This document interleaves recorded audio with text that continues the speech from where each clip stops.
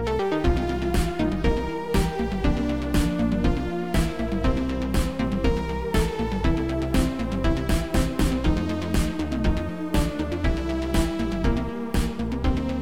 everybody and welcome to Season 5 of Sequelizers. This is Episode 1, as you may have already guessed. I am your host, Jack Chambers, and joining me, Mr. Matthew Stockton. I've failed you, Master Chambers. If anyone was the Alfred to my Bruce Wayne, it would be you, Matthew. I'll bring you soup, don't worry. Would you tell me about my dead girlfriend's letter? I would tell you that maybe someone who loved you very much burnt that letter. And in this moment of complete honesty, he's now telling you that she fucking hated you. You weren't worth it. Yeah, I'd probably tell you about the letter. I wouldn't have burnt it. I mean, that was a stupid move by Alfred. It was a weird choice, wasn't it? Yeah. Oh, it's a really personal thing between two people and she's dead. I know. I'll burn it. Just like the other bloke's face. Oh dear. If you hadn't already guessed, folks, we're going to be fixing The Dark Knight Rises, which is a film that a lot of people like for some reason. Yeah. I don't get it. It was a film that had the momentum of hype behind it. And I think that for a lot of people, and this is a common problem across a lot of genre media, is that they invest a lot into something before actually seeing it, and then the kind of sunk cost fallacy kicks in, and they're like, well, I've spent all this time being really enthusiastic about this thing. If I don't like it now, if I listen to my heart and go, oh, it's not actually that very good, then I'll look like a fool and I'll have wasted my time. So I'm just going to kind of insist that it's really good. Yeah, Brexit. Oh, it's the You're Brexit entirely of Batman correct. films. Because it came out in 2012, the same year as Avengers, and there was this whole, still Marvel DC pissing contest, and there was the, but Dark Knight Rises is so much better, and like, are you fucking crazy? The Dark Knight Rises, and I gave a review for it saying, a lot of things in general, but also that it's a decent film in places, and I defended it more than Jack dislikes it. I thought there's a lot of positives to it, but coming off the back of what it did, it wasn't up to it. And the thing, the longer you go from this film, the more you realise how much it, fails its audience, Master Wayne, and also how much it dictated all of DC's direction through Warner Brothers for a good decade. Because Nolan was producer on like Man of Steel and all that kind of stuff, wasn't he? But was he really? I don't know. I think he might have held Zack Snyder back from doing a lot of things. I think he must have. Maybe. I think he sort of leashed him a little bit. bit. Would have gotten a worse film if that's possible, if Nolan wasn't involved. Well, Snyder had his chance, and he got a cut, apparently. Hashtag release the Snyder Cut. Snyder Cut. Fuck off. Watch the Snyder Cut, because in the Snyder Cut... More misogyny, yeah! In the Snyder Cut, Steppenwolf won't be the villain. Oh no, wait, he still will be, and he'll still be worse than fucking Malekith the Dark Elf.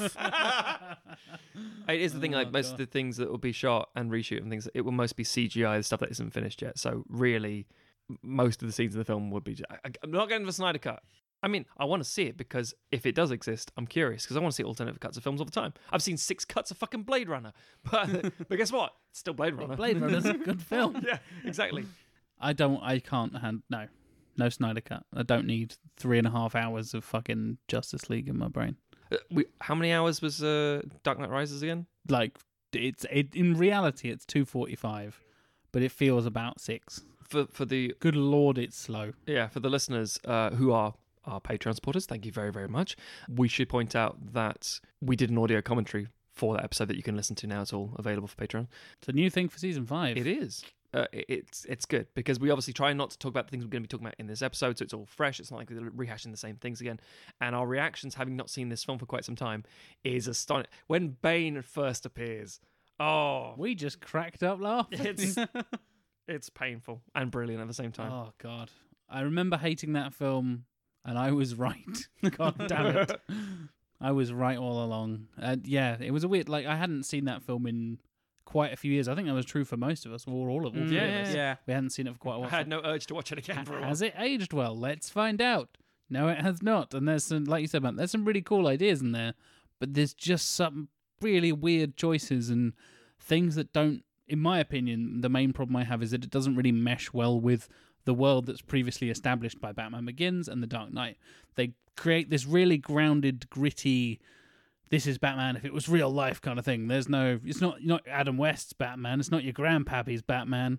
We're being all hard and he's shouting and doing a silly voice. But he's taking himself really seriously. Except Bane does a really silly voice and it just sounds stupid.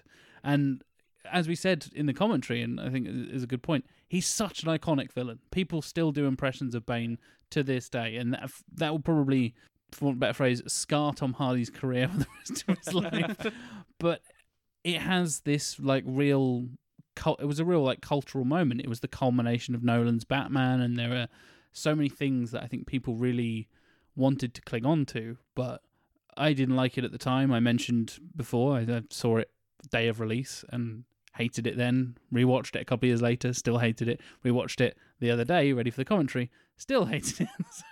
Yeah, I just don't get this film at all. It's very well regarded in general. 87% on Rotten Tomatoes, which is ridiculous. It's higher than Batman Begins. Yeah. Which is not right, because Batman Begins is the best of the Batman films that Nolan directed. It's the best Batman film of the Batman films that Nolan directed. Dark Knight's great, but Batman Begins is the best Batman film. Yeah, I can see an argument for that. I am closer to Matt's point of view than Jack's. Surprise, surprise! I'm the grumpy, angry man. I think that there are good elements to The Dark Knight Rises, but I think it is built on quicksand. I think it simultaneously tries to be not a superhero film at all, and like Batman doesn't show up until about 45 minutes, an hour into it. Yeah. But also there's a lot of parts where it just discards the sense of reality that they'd built up in the previous two films, and it becomes in a way a lot more ridiculous than those films, while still trying to desperately not to be a superhero film. And also it mistakes like being self-serious and being plodding for being mature. Because my God, is it slow. I had honestly forgotten how slow it was.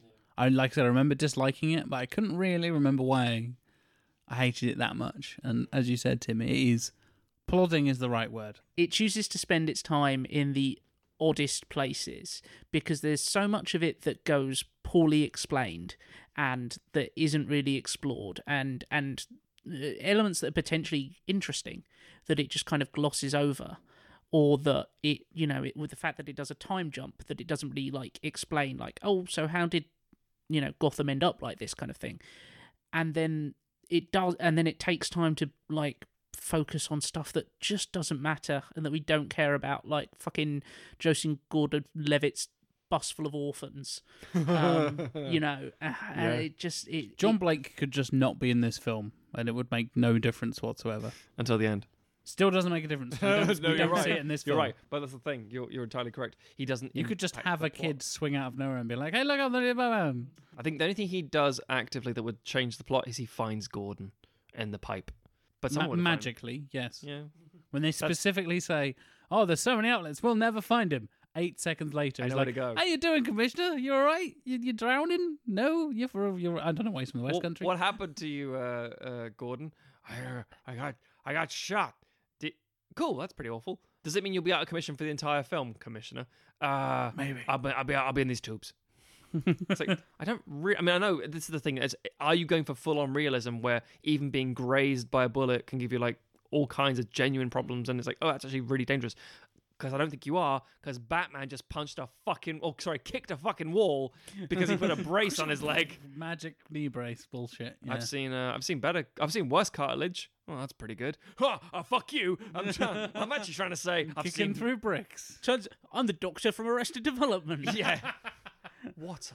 There are so many strange moments, and you're right, the general pacing of the thing, where it does slow to a crawl at certain points to describe things in great detail that's seemingly massively unimportant, and then races across to how the United States is completely fine with a small, almost annexed terrorist cell-run city saying, don't worry, we're not abandoning you, but we kind of are, and now it's winter. Yeah. And it's like, what the fuck is... And how are the people surviving with nothing? There's no... I mean, there's like humanitarian aid seems to be coming in.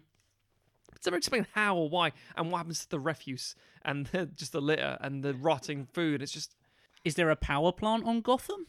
No, so we're still pumping electricity. What happens if something breaks over there? Have they got the whole Gotham being like segmented off makes no sense. And when you think about it for more than about 2 minutes, it is just nonsense. And it works in comics like No Man's Land because it's fucking comics. Yeah. People come back from the dead all the time. There's a fifth dimensional misfit little creature called Mr. Mixelplick. Like, anything can fucking happen in DC Comics.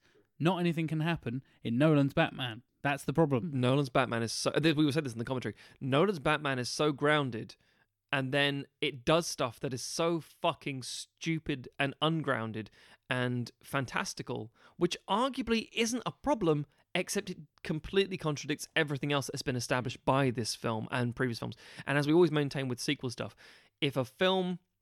a film comes out of nowhere, whether it's an adaptation or not, it is telling you this is the status quo that this film is going to operate by, the rules of logic and law.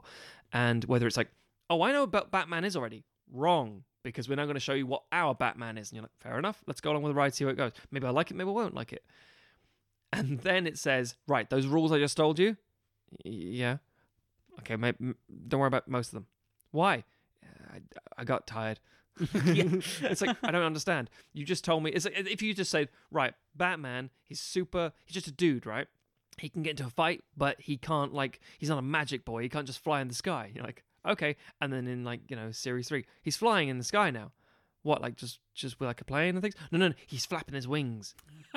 It's like, he doesn't have he's got a cape. We saw it that you kind of like wings, electric current through it, and he's like, no, he's flapping wings. It's like, the fuck are you talking about? But obviously, it's not an example in this film. It's been a problem with other sequels we've talked about before. Exactly. Retconning stuff from earlier parts in the series or the previous film or whatever it is just fundamentally undermines the good stuff that has already been established. And then you go in with, like, you instantly are like, wait, what? Why? How? What? Didn't we already decide that this happened and that happened? And, oh, okay. Like, it's a big problem with, like, the X-Men. For example, the franchise that keeps rebooting itself and prequeling itself and sequeling itself and then sequeling the prequels of the reboots. Which is just like the there's comics. another Deadpool and another Wolverine and then another Deadpool. Ryan Reynolds, is that the same? Is this a different timeline? I don't know. What's going on? No, why is young Cyclops in the thing with the but he doesn't meet him until he's adult? But then Wolverine's over the thing. How does he not recognize him from... What the fuck is going on? How is Emma Frost in her early 20s in the mid-70s, but her late 30s in the 60s? Because diamonds don't age. Don't give me something that aging in fucking prequels. It's that kind of thing, but to a lesser degree. It's that kind of... We said the first two are so determined to be realistic and the kind of... for want of a better phrase, the anti-superhero film. They want to be... It's not Raimi's Spider-Man. It's not all, America's great, and he's swinging by and saving New York and all this kind of stuff. This Batman is, first of all, a bit of a dick, and which is fairly well-established things for other versions of Batman as well. But then he just, like, stops being Batman. It's a crime drama that happens to have a Batman in it. Yeah. Sometimes. Yeah. I think that's the thing, is because it's not the things that we're talking about when we talk about how the tone has changed and the sense of continuity has changed. Like, it's not we're not Cinema Sins going through and nitpicking and being like, oh, but before the capsule in the left hand side of his utility belt was a gas grenade, and now we're expected to believe it's a concussion grenade. Like, that stuff doesn't matter. It's the underlying sense of reality that propels it. And, The Dark Knight, which, as Matt says, it's more of a crime drama. It's Heat, but Batman is in it, and the Joker. It still had that sense of reality, just with a slight kind of undercurrent of a little bit, more outlandish. Whereas this film is just like, there's parts of it that are just so, like, buck wild when you stop and break them down, and it's like, wait, every single police officer in a city has, like, run, and it, like, when you some of the plot points in this sound like they could be out of the Joel Schumacher films. Yes, that's actually Like, yeah. Oh, Bane's got all the police officers trapped underground. You'll have to, spend 4 months digging them out. Wait, it almost sounds like an Adam West thing of like, what's Batman gonna do to save them? Tune in next week to find out. And you referenced it in the commentary as well, Tim. They literally do the sometimes you can't get rid of a bomb thing Yeah. for real Yeah. in a multi-million-dollar high budget film. Looks like Gotham City's boys in blues have got themselves in a bit of a pickle. How will Batman and his new accomplice, Johnny Blake, get them out of this? And what does that temptress Catwoman have to do with it? Turns out, not very much. Oh, It's interesting because to me, I feel the whole thing is like a James Bond video game. I maintain that Christopher Nolan, like with the Watch Inception and stuff, hear interviews with him and so on, especially with the Dark Knight stuff, he very much wants to do a James Bond film, but doesn't want to do a James Bond film. He just likes the idea of having those exotic locations, cool, almost like that prison in the middle of nowhere, right, Matt? Yeah. Yeah. Don't start me that. Indescribable Hole stan. in the ground. Hole in the somewhere. groundistan. Yeah. And the idea that he wants to thing, but then you have the how many, again, I don't know, is it 6 months? How many months pass and Gotham is then under control, and it's been a while since, Bane blew up the bridges, and then everything's surviving fine, and there are now 3 trucks that drive around the city with a nuclear bomb on one of them, and you have to do little marketing. What is this? It's like some sort of tag-along, It's like a fun little puzzle Yeah. for the sake of a fun little puzzle. which ultimately does nothing. And this is the thing that fucks me about this film. None of it. And I always maintain this in my reviews. Christopher Nolan's films have a wonderful air of intelligence while being quite dumb. I've maintained they are the porcelain bucket that serves KFC chicken, and you go, oh, this is quite ironic and quite nice. And it's like, no, it's bucket chicken, mate. It's the same stuff. It's just it's on a plate and it's got a porcelain bucket. It's like, ooh, a deconstructed. No. It's the same fast food as Armageddon.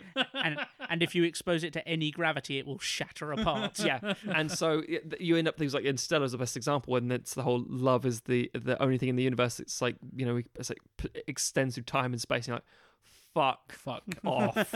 That is an Armageddon line if I've ever fucking heard one. But in this ridiculously very serious, we've recreated an actual black hole nonsense film. And the same thing with the Dark Knight Rises. It's just really silly pap Joel Schumacher bullshit, but with a really slick actual high functioning production design. So Wally Pfister's cinematography is still fantastic. The direction is still very good. The opening scene where there's so much real in-cam content of that the plane scene with the plane is so amazing. good. But then you've Almost. got he didn't fly so good. It's like what is this? What is Aidan Gillen doing? What are you doing with your arms, Aidan Gillen? He's a wacky waving inflatable arm flailing tube Aidan Gillen. Oh, maybe he's Wonder. Oh my god, and that voice. It is a very, very unusual film because if you take Batman Begins, it's campy and silly, but because it came off the back of a Joel Schumacher Batman, arguably, it's like, this is great. This is the best Batman film ever. He looks like he can actually take down all these people in the prison. This is real. I like it. Yeah. Oh, Scarecrow's actually scary. Brilliant. Moving on. Dark Knight comes out. No, this is real. This is the real one. Because look, he's barely in the film. He's barely a Batman. It's mostly this crazy guy with makeup on his face and this guy with half his face burnt off. Oh, well, for all 5 minutes. This is a real film. And then Dark Knight Rises comes out, and as Tim mentioned earlier, people are so invested at that point saying, whatever it's going to be, it's going to be the best trilogy of all time. And then everyone, there are so many reviews that started with, this is it. This is the best trilogy. The Godfather tried, and only Batman could succeed. And you're like, what are you fucking talking about? Batman had prep time, so he's going to win. Oh, don't. I prefer Godfather 3 to Dark Knight Rises. Interesting. Like, significantly. If Dark Knight Rises had a bit where they have to kill the Pope, it would be a better film. I agree. I'm too close to Godfather for that. Bane just kills the Pope. Instead of going after Batman, he just goes after the Pope. Oh man, him lifting him up and cracking him over his knee. I want to bring first your faith or your spine. Oh, Turns out it was a spine. I probably cast Anthony Hopkins in the role of the Pope there. That'd be good. You merely adopted the faith. I was born to it. And when I saw the real sign, it was blinding. So yeah, Dark Knight, good film. We all enjoy it. It's a very, very positive thing. It's very silly, but it works. I mean, there's a moment where they're driving down, and the Joker's got the giant Arctic truck sort of thing, and then he goes, "Oh, not good. This is definitely not good." And it's like, what is this dialogue? This is so stupid. But you go along with it because it's such a great spectacle piece. Yeah. Dark Knight Rises, same principle. Lots of really cool visual stuff. And so many dumb things in service of a twist that A, everybody saw coming who knows anything about the comics, and B, doesn't actually make a lot of sense. The twist, of course, being that the whole thing is being orchestrated by the the daughter of Ra's al Ghul, Talia al Ghul, played by Marion Cotillard. And then we were all like, yeah, we know. Because when she was cast, everyone thought, she looks like being Talia. No, she's definitely not. Yeah. And Benedict Cumberbatch is definitely not Khan. He's John Harrison. Yeah, That it's famous different. Star Trek villain, John Harrison. And I remember people digging around being like, oh, yeah, there is an episode in the original series with there's a guy with the called John surname Harrison. Harrison, and he like punches the captain. It must be him. Gotta be Oh him. my god. Oh no, wait. My name is Harrison. Oh, that's disappointing. I love it if they'd have done a cut for the trailer of that. Oh my god. My name is John. Okay. My name is John. Welcome to Jurassic Park. But yes, Talia al Ghul, everyone kind of saw it coming. They tried to twist as best they could and you reel it, and but it also means that when you do rewatch the film, knowing that she's Talia al Ghul, everything she does along the way doesn't really make a lot of sense. Nope. It doesn't aid up. And again, if her end goal is just to detonate the bomb, what is not even half the film? What is all of the film doing? Just detonate the bomb. Just detonate a bomb. If you're literally like, oh, we're the League of Shadows. We've been trying to take down society in various forms. We've tried, and in Batman Begins, Ra's al Ghul says we tried economics. Didn't really work. We're going to do crazy drugs to make them all go crazy and tear each other apart. Fair enough. Makes sense, I guess. I mean, if you want to destroy a city, and put fear in people, yeah, a nuke will fucking do that. Japan knows that quite well. Jesus, No, yeah. seriously, it's the idea that it's one of the most terrifying things for the last, 40, 50 years. One of the biggest things influencing a lot of our big blockbuster films is the nuclear fear, because it's the one thing we can do to wipe each other out, and it's gone so much to the degree of how powerful they are now. It's always like Hiroshima times whatever, because it's how powerful the bombs are. We just don't actually use them, and all this sort of fear. But at the same time, no, it's more important that we drive it around in a truck for a while, and then finally Jim Gordon can find it and put a giant Duplo brick on it. And they crashed the truck with the bomb in it. Yep. And the bomb was like, I'm all right. yeah, no worries, mate. Well, while we're touching on the kind of some of the thematic parts of it, the politics of, and we talk about this in the commentary, the politics of this film make no sense. And not even that they make no sense. It's that it is trying to act like it has a political point of view when it doesn't. No. It is like, what's happening in politics at the moment? Occupy Wall Street? Yeah, we'll throw some of that in. And it has no actual sense of like the reality of anything, really. No. Like, it's a soundbite. It's a soundbite that's been again. It's the nature of saying this is a cool concept. I'll rework it into my film in the way that a child picks up something and says, and then a dinosaur comes along, and then the car crashes into the dinosaur. It's like, that doesn't really work. No, but I'm playing with it, so just go away. And the same way, it'll say, like, as you say, the Occupy Wall Street movement, the idea that people are coming out of a massive financial crisis and it's still feeling the impact of it, and that people can resonate with the sentence. I mean, it's a big part of the trailers with the whole "you better batten down the hatch, Mr. Wayne," because people didn't realize that you could live so large for so long. A storm's coming, Mr. Wayne. I mean, it did it? No, not really. No, not particularly. And I don't know what the rich didn't lose anything. No, really. They got kicked out of the house until they didn't, because they were all still in houses. Yep. And Why does and it- Talia al Ghul fuck Batman? I'm sorry, just think about. Because she can. I suppose, yeah. I will say we've been ragging on this film for a while. There are good elements of Dark Knight Rises. I think the performances are mostly good. Bane is ridiculous, but he sticks out. There's a reason that people are still doing Bane impressions. And to follow Heath Ledger, who, good or not, whatever we think now, because of the nature of him getting a posthumous Oscar and being a very memorable performance, and people will still say, oh, it's my favorite Joker, until the next Joker comes out, and then, oh, look, that's my favorite Joker. It's interesting that he had to do something significant to stand out and stand up. And for what, better or worse, a physical performance, which is just mostly standing there, and holding his holding the hold his little vest thing, yeah. and then a really weird voice, which he's logicked out. Fucking terrible ADR. Yeah. Jackson Audio Man, he's not a fan of the ADR. Oh god, that drives me. That was the moment I knew I didn't like that film. In the first fucking scene where he's crystal clear with a hood and a mask on. As the mask is coming off, it sounds the same. That was what you were saying as well, because as Yeah. the mask comes off, he's talking mid-sentence and it comes off and it still sounds the same.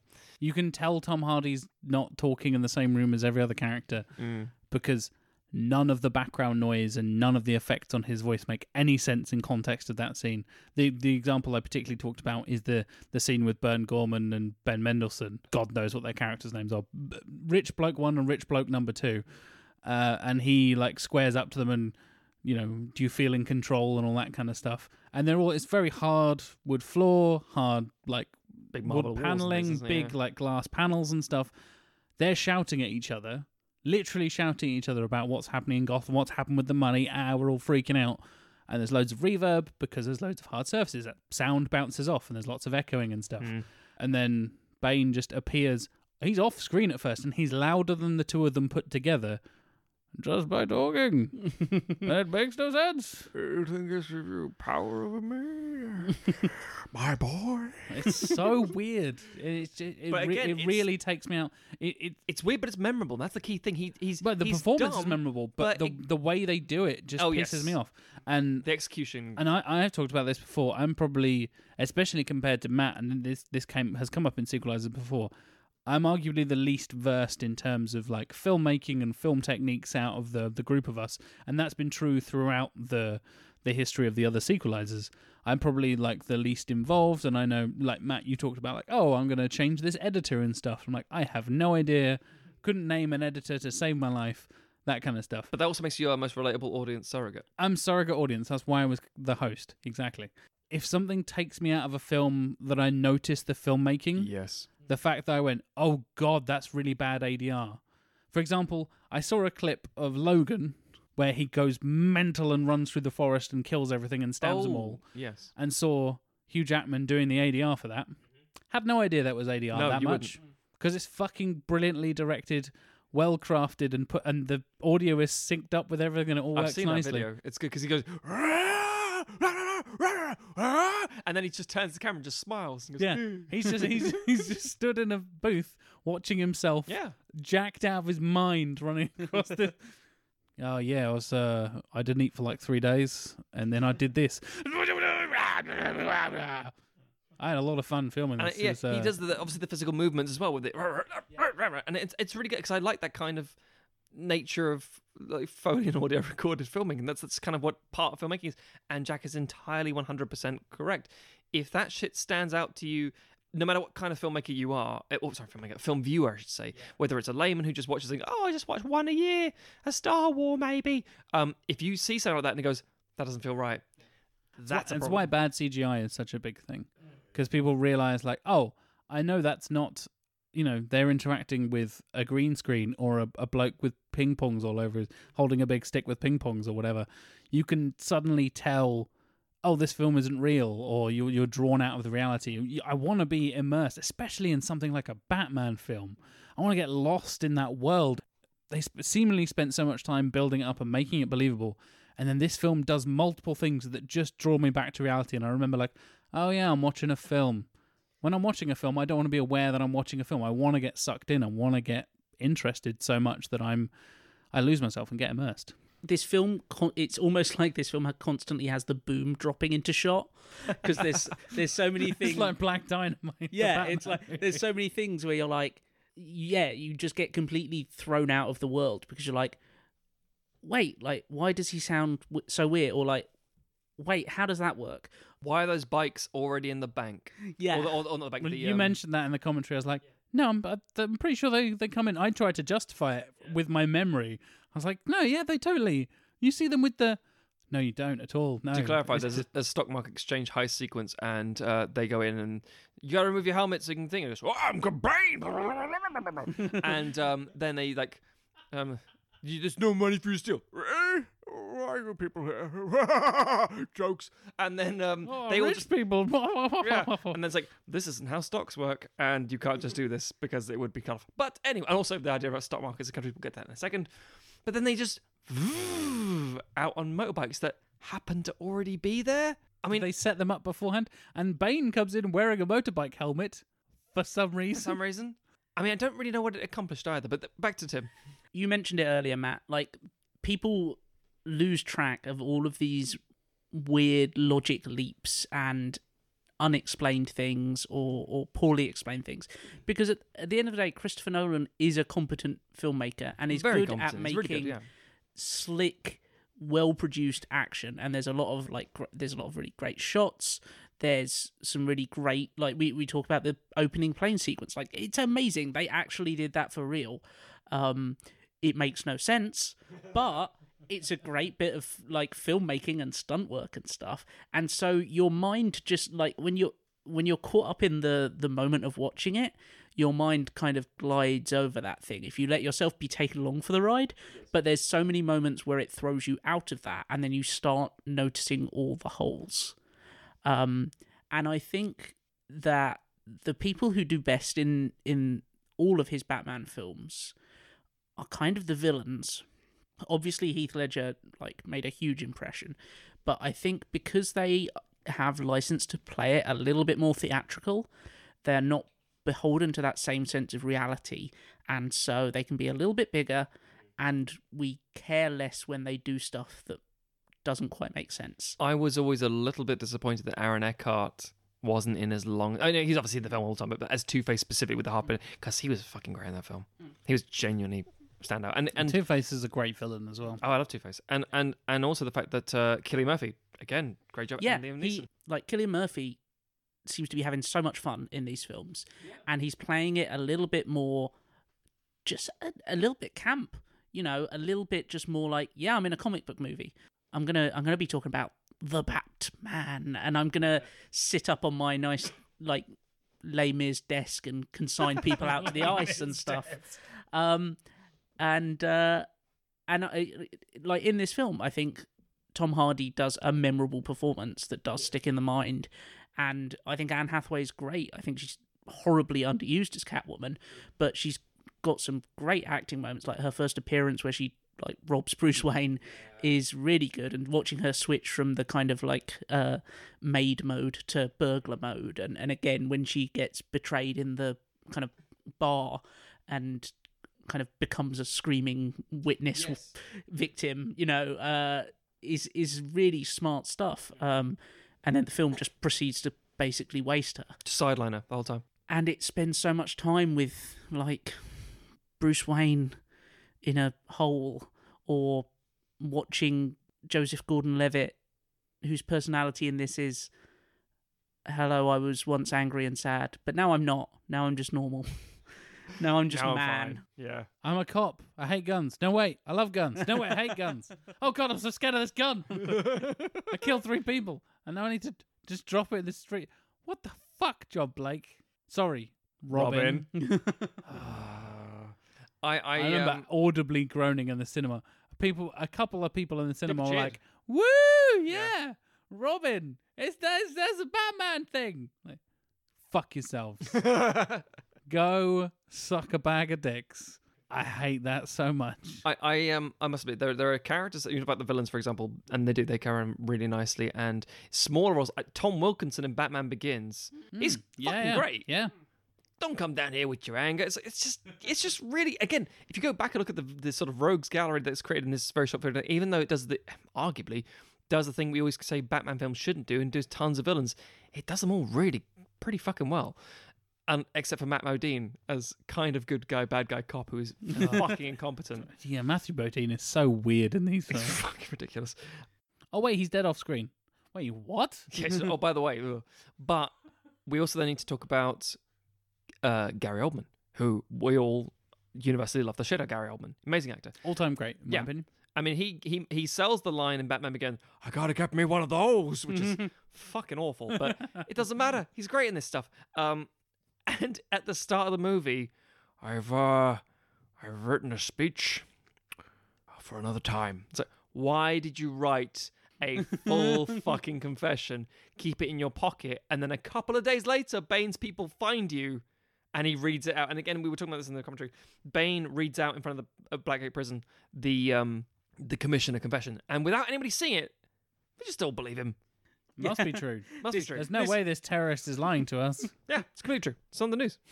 But it's so strange but then having said that, despite that and all the weird bits and pieces in him talking about I have my hands in the mud and getting people down this, it doesn't actually make a lot of sense. But again, the quality of the actor and the caliber of the people behind the camera and this cast and crew sells arguably something that's really, really fucking stupid. It's not like this isn't like a watertight film. It's dumb as balls. If you try and say to somebody, okay, if we did a Sequelizer's pitch and we pitched Dark Knight Rises as it currently stands, we would be shredding each other saying, wait, so why do they do...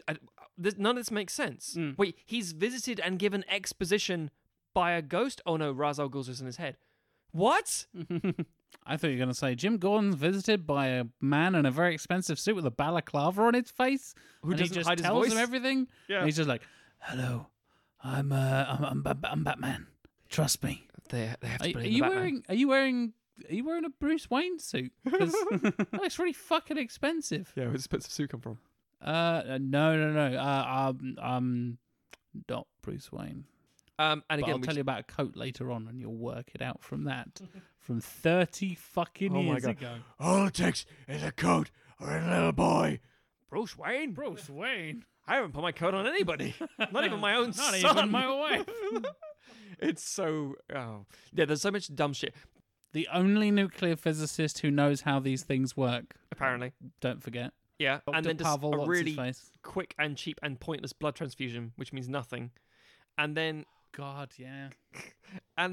it cuts to Batman's been gone for 8 years, and the Dent Act means people have been arresting people. And you're like, okay, that kind of makes some sense. I guess not the Batman thing, but sure, fine.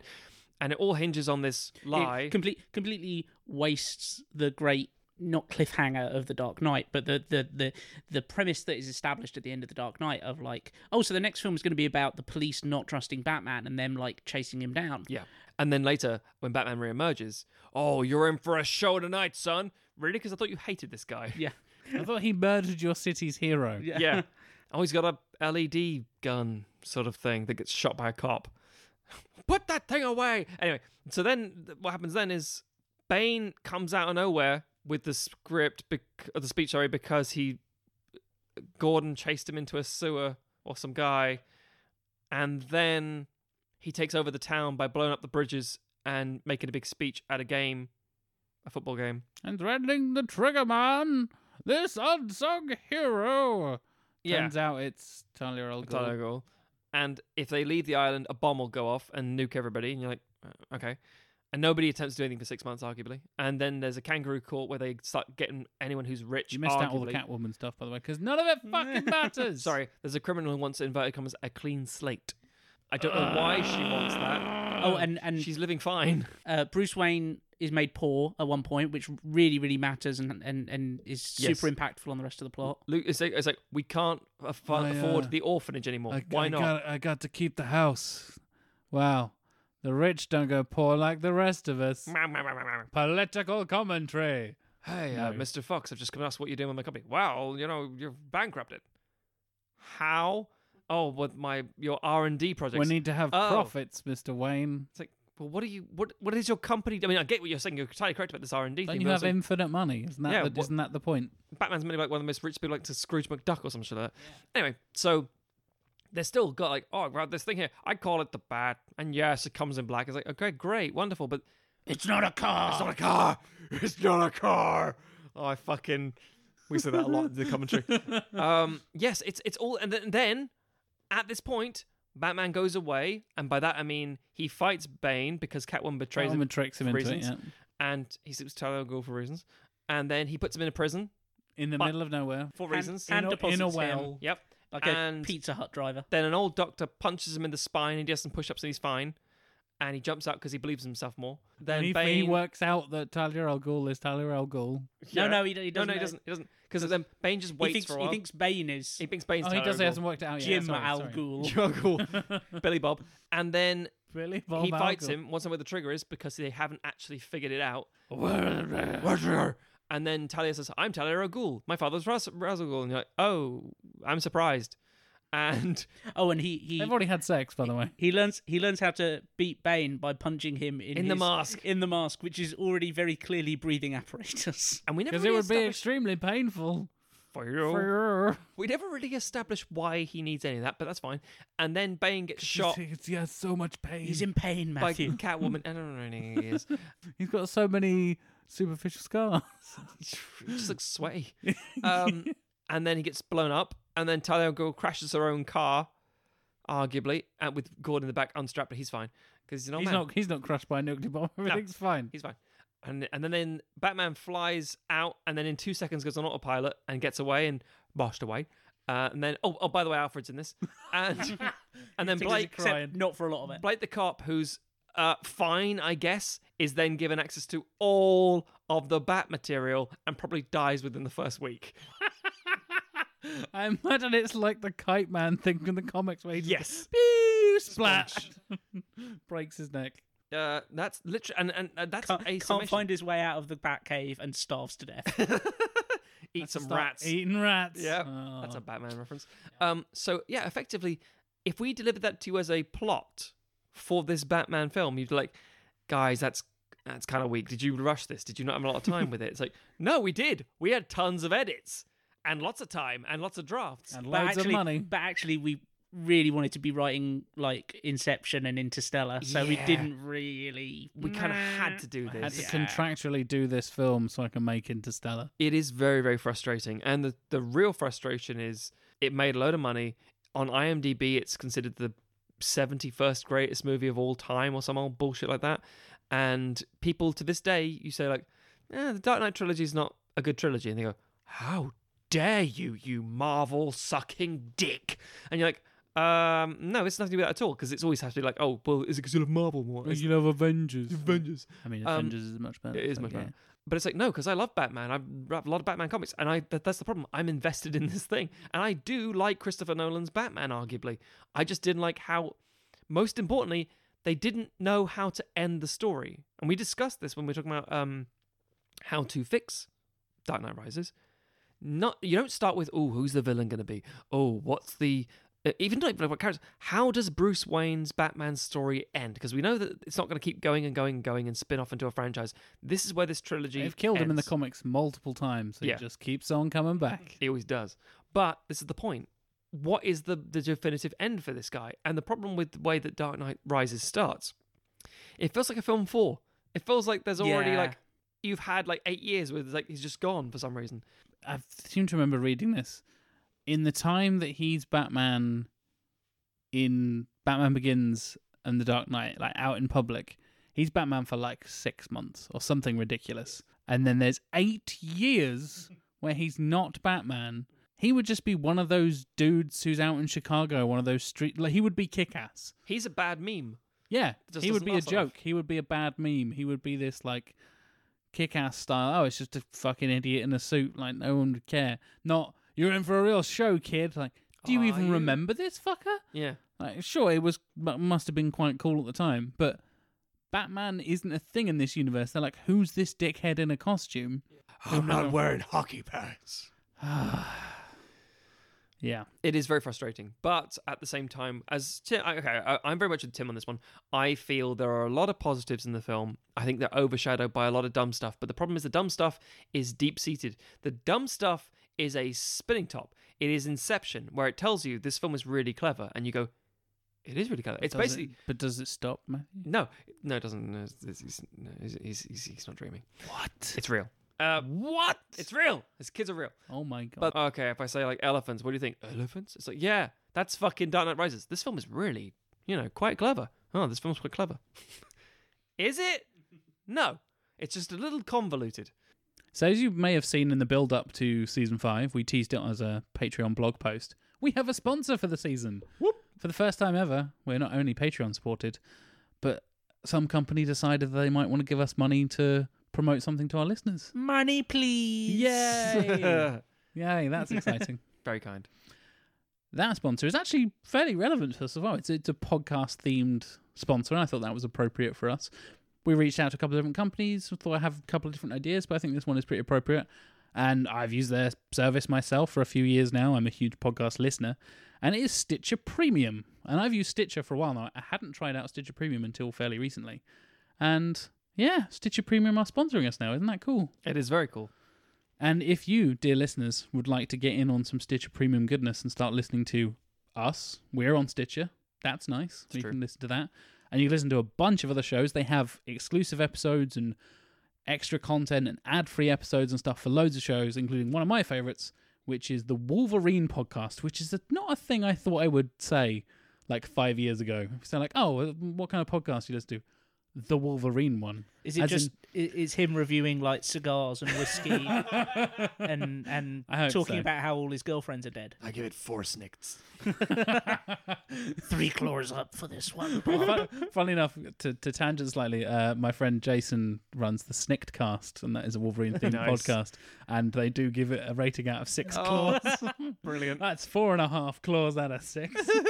But yeah, I really love Wolverine: The Lost Trail, which is the kind of it's almost like an audiobook. It's a drama series, and it's a really cool kind of twist. It's amazingly produced. It's really well acted and fantastic. It's got a great score to it. There's a full kind of Foley and multi-person cast to it.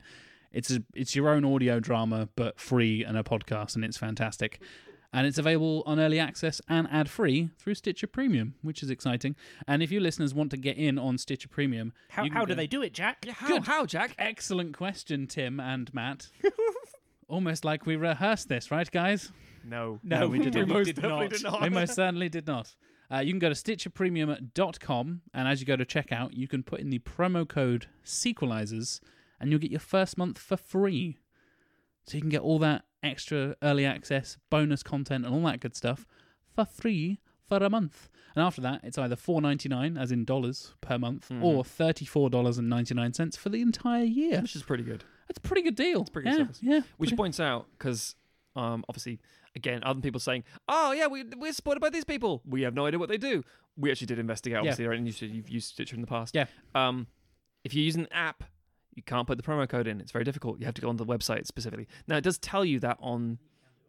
I couldn't find out how to do it now. But I'm quite dumb.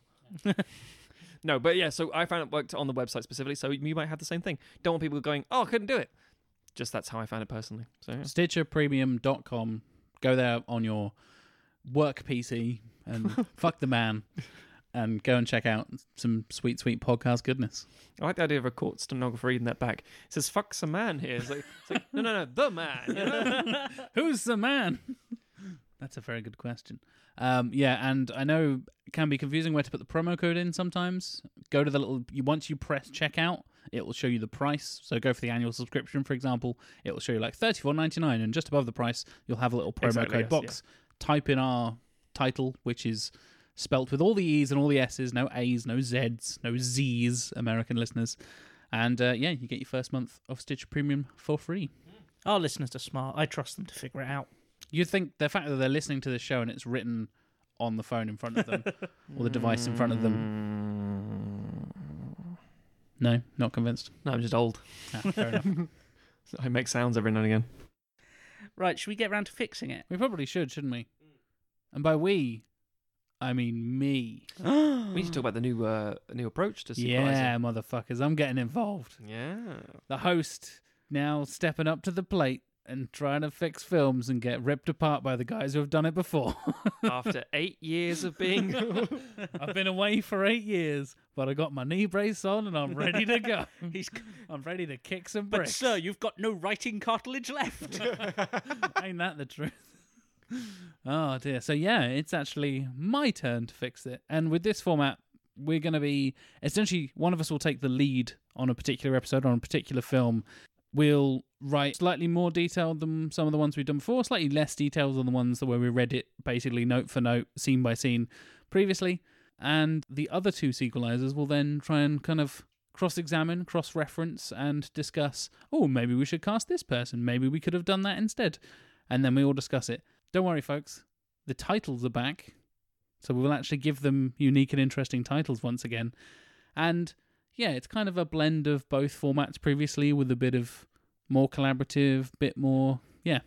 I think it's going to be very, very exciting because we're going to have, as you say, a strong pitch. And it won't be a case of very, very loose. It'll be a strong, detailed pitch, basically, each episode, followed by us scrutinizing it on air, much in the same way Jack would previously, and then coming to a You've consensus. turned the tables on me as well. A little bit. Finally, Bringing you get in, your bringing you revenge. into the It's the fold. Darth Maul moment. Yeah, so it should be interesting. We'll see how it goes, obviously, for the entire season.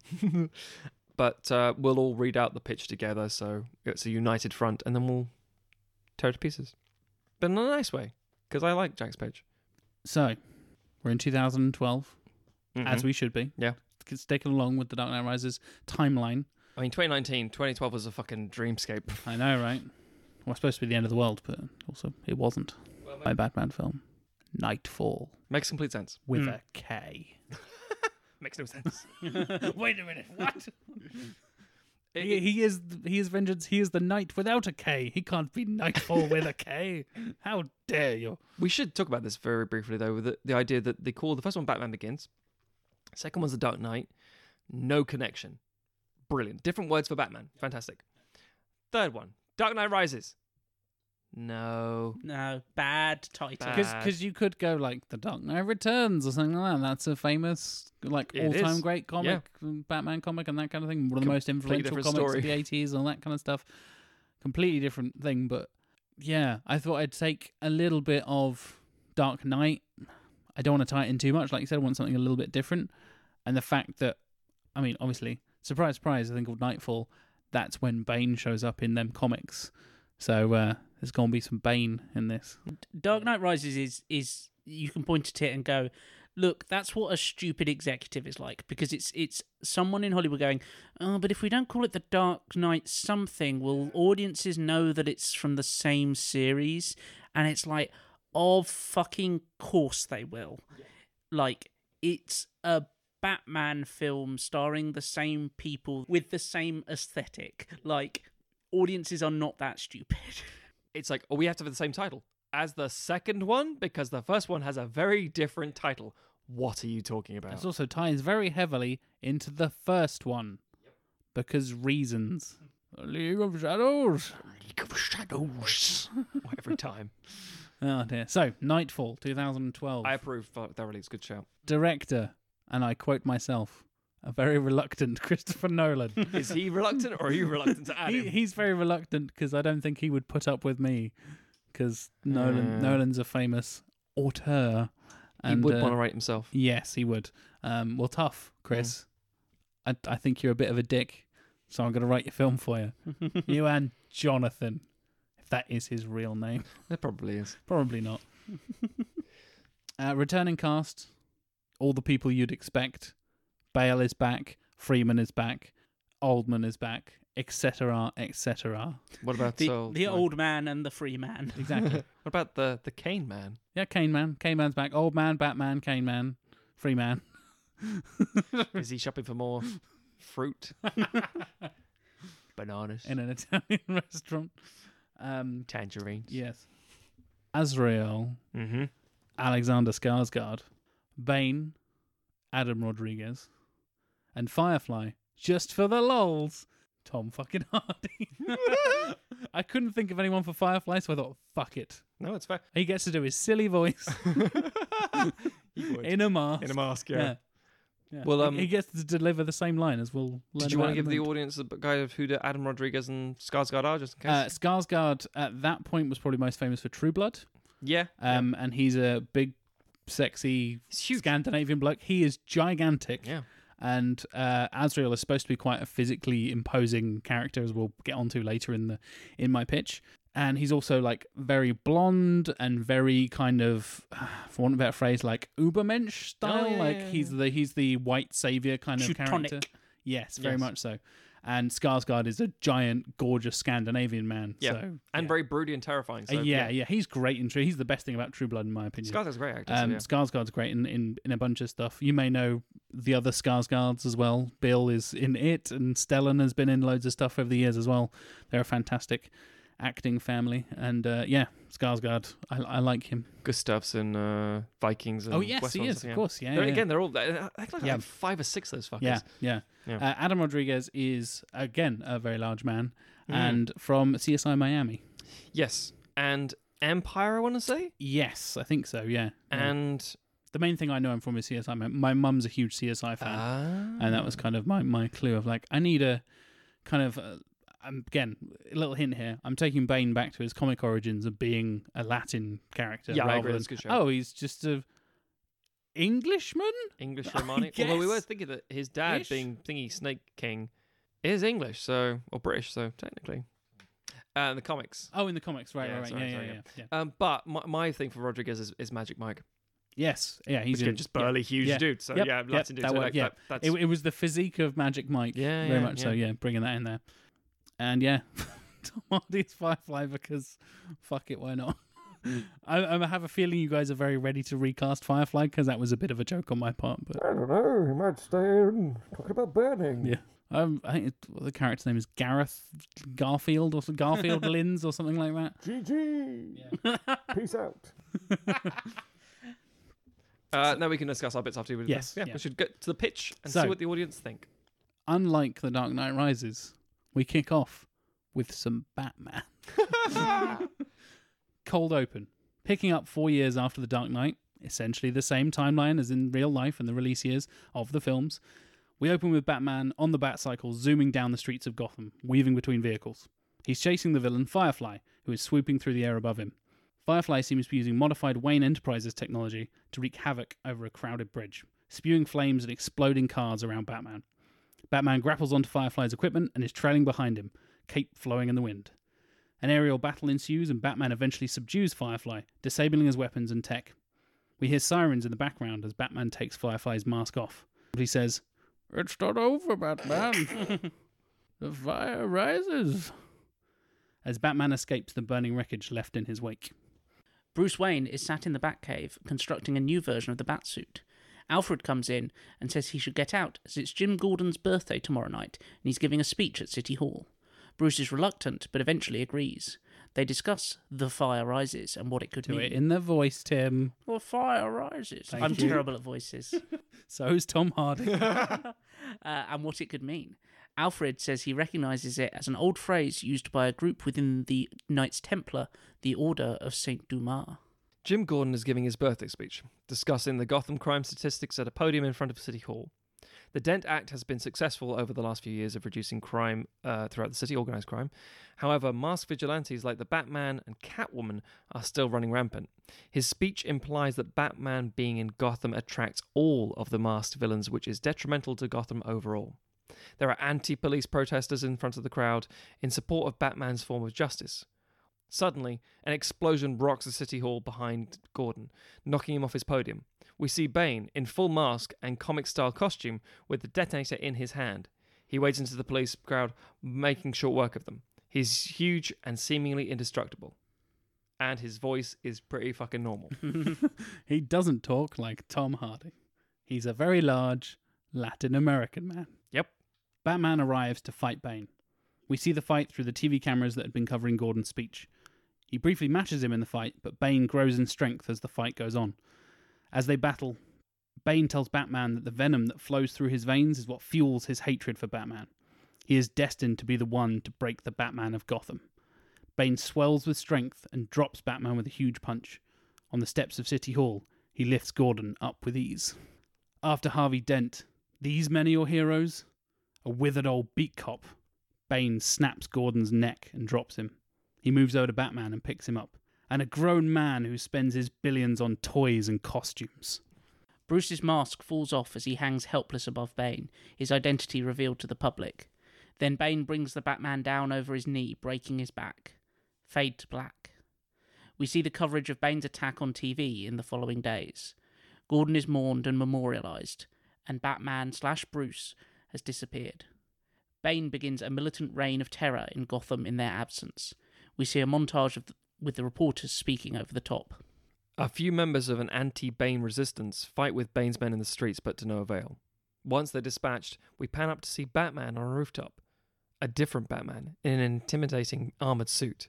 He swiftly and brutally deals with his foes, breaking bones and leaving them in a bloody pile. With a modulated voice through his helmet, trying to imitate the Bale Batman voice, he tells them to inform their bosses that the Batman has risen from the ashes to cleanse the city. As he leaves, he hears a voice in the helmet. Time to come home, Azrael. Bruce is wheelchair-bound, with Alfred by his side.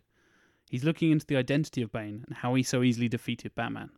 They see some CCTV footage of the new Batman, and Alfred comments how he moves in the same way as Bruce does, but with added brutality. The scene ends with Bruce going to physical therapy and trying to learn to walk again. Bane appears again at City Hall. He addresses the rumour of the new Batman, calling him an imposter and a false idol. The new Batman appears and is ready to face Bane. He declares himself as Saint Batman the city deserves. This version of Batman is more of a match for Bane than Bruce was, but he still doesn't get the job done. We see Bane swell in size again, take control of the fight, and the new Batman realises something's going on. Bruce is watching this footage and manages to work out what Bane is doing. Bruce notices two key things. Number one, Saint Batman is going too far with his brutality, and number two, Bane's weakness. After a brutal confrontation, Saint Batman manages to escape Bane, barely alive but determined to beat him in the future. As he escapes, we see he's stolen a vial of venom, snatching it from Bane's suit during the fight. Bruce continues his physical therapy, slowly getting stronger and relearning how to walk and trying to begin his rigorous physical training again. Meanwhile, we see Saint Batman doing similar fighting training, looking incredibly strong, now enhanced by Venom, preparing to fight Bane once again. I'm thinking Rocky IV. Yeah, lifting, Bruce is Rocky. Dolph Lundgren and he's lifting trees and ducking under chains, under chains, and then there's Saint Batman in this mechanized suit, venom pumping through his veins, looking like an absolute killer. That makes sense. It's time for the rematch: Bane versus Gotham's new savior. Bane's strength and technique versus Azrael's technology and newly acquired strength. They're incredibly evenly matched. A television helicopter begins filming the fight above the combatants in the city streets. During their fight, Bruce makes his return. He's in a Dark Knight Returns / Batman v Superman style armoured suit. Azrael instantly tells him to stay out of it. He's not needed in Gotham anymore. Bane attacks Bruce, and finally they're evenly matched. Azrael interrupts Bruce and attacks Bane with even more viciousness. Bruce briefly stops Azrael and faces Bane again. Bruce is able to disconnect some of Bane's venom tubes and weakens him. Azrael steps in and attacks Bruce, destroying his helmet in the process. Azrael takes the opportunity and kills Bane while he's weakened. Azrael begins gloating to Bruce and squares up to him to decide who is the true Batman. They fight blow for blow, both already exhausted from preceding battle. Azrael is already calling Bruce an old man and that he shouldn't have come back. Bruce eventually outsmarts Azrael, disabling his suit piece by piece. He eventually removes the suit and Azrael's source of venom, beating him. Bruce walks away as the police approach. Bruce Wayne arrives at Wayne Manor. The press and public try to talk to him, but he doesn't say a word. He slowly walks to the front door, and Alfred answers. Are you sure, sir? It's the only way, Alfred. Batman can't just be a man. He needs to be what he was before all of this, a symbol for the people of Gotham. Bruce Wayne closes the doors of the manor, and a few seconds later, it explodes, levelling it to the ground and shocking the gathered crowd. We fade to black, and the flames of the manor lingering as the final image of the film, as we head to credits. Dun, Dun, dun. There we go. That's Nightfall. Nice. Where would you like to start, gentlemen? Let's jump in with some cast stuff first and then go to some plot points. Yeah. So, casting wise, you got 3 new additions because you got 3 new characters, technically. One is, let's face it, it's the typical cold open sort of thing. It's Firefly for is the lols, almost, yeah. it could be any fucker. Yep, It yep. doesn't matter. That was kind of my joke with Tom Hardy, yeah. Yeah, Tom Hardy would work perfectly fine. I don't think a problem with that personally. I think anyone you get would be a nice sort of cameo. They wouldn't be wasted. I wrote, Joseph Gordon-Levitt might be a nice idea. Just because he's wiry and I think he could be quite interesting and give a lot of... And they both worked with Nolan on Inception. Absolutely, yeah, so- exactly. Yeah, They yeah. both feel like let's face They're it, Nolan Nolan's tends to do buddies. that. Like, yeah, exactly. So Hugh Jackman in there from The Prestige. you could, or Scarlett be great. Johansson. Yeah, female She can play Firefly. anybody. No reason why not. Oh, no. We can. No women. Oh yes, of course. Nolan can't do women. Well, let's study it for a minute. Then we have as Bane. Bane's always an interesting one because I don't think there has been a good. That's not fair. A couple of the animated Banes. That's the thing. Is exactly the voice is an interesting thing. I heard an interesting. And they can also do cartoon mental giant, bigger than a brick shit house. Hulk style. Yeah, Hulk style, exactly. Yeah. I've heard a lot of interesting casting online, which say you do a different body and a different voice, or you make it an animated character like Hulk. And I don't agree with it personally because I think a lot of the physical, as much as Tom Hardy's ADR, blah blah blah, he conveys a lot in his face, his ridiculous eyes. Ew, people.